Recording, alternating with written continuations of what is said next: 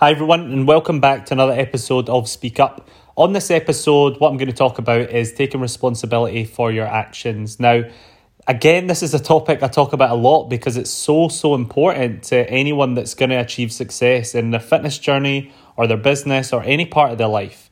You have to take responsibility and be accountable to the choices that you make on a regular basis. If you don't, and you play the blame game, and you're looking at pointing fingers at this person or this situation because you're not where you want to be, you're going to keep doing that over and over again, and I guarantee you will never achieve what you want.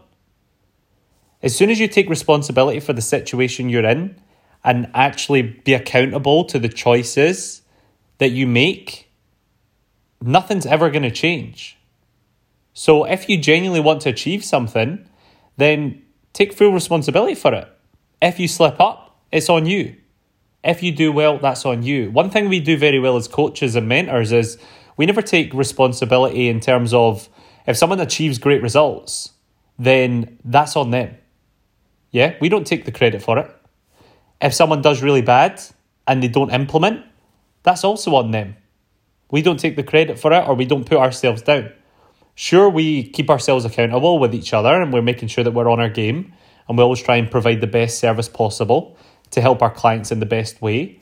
But at the end of the day, if they don't implement on the stuff that we give them, then they're not going to get the results. So they have to take responsibility. If they point fingers and blame us, well, we will look at ourselves and we will think, right, okay, what did we do? Right, boom, boom, boom. We did everything we could. This is on them. Now, if that person goes and does something else and points fingers again, and then does something else, points fingers again because they don't get the result, then at some point, they need to realise that it's actually them that's messing up. They've not found the right coach for them, or there's not the right mentor, or there's not the right coach, or not the right gym. It's that they are the problem. They are holding themselves back. So you need to ask yourself, if you've not achieved the goal that you want to achieve, or you're not where you want to be just now, then what are you going to do about it? Have a look at what's been happening the last year, 2 years, 5 years, 10 years.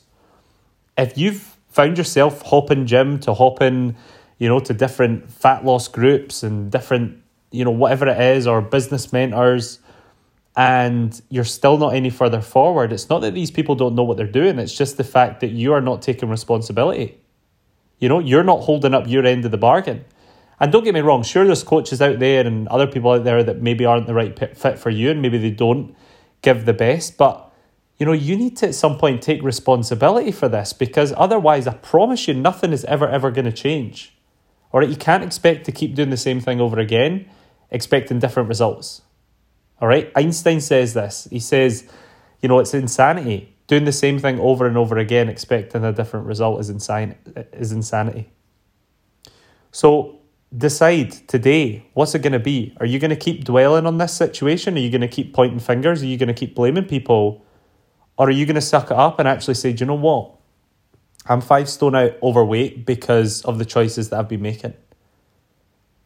I'm almost bankrupt. I'm struggling to pay my bills because I don't know what the hell I'm doing with my business. I don't know how to get new clients. I don't know how to keep clients. I don't know how to do any of it. And I need help. Okay? And then you've got to reach out, and you've actually got to be willing to take advice and change things, because if you keep trying to do the same things, as I've said already, you're not going to get any different result, but you have to step out the comfort zone as well. Change isn't easy, but you've got to ask yourself what's more uncomfortable, the pain that comes with change, or the pain of staying the same. It's not going to be easy for you struggling to pay your bills every month. It's not going to be easy walking around and getting out of breath every 5 minutes.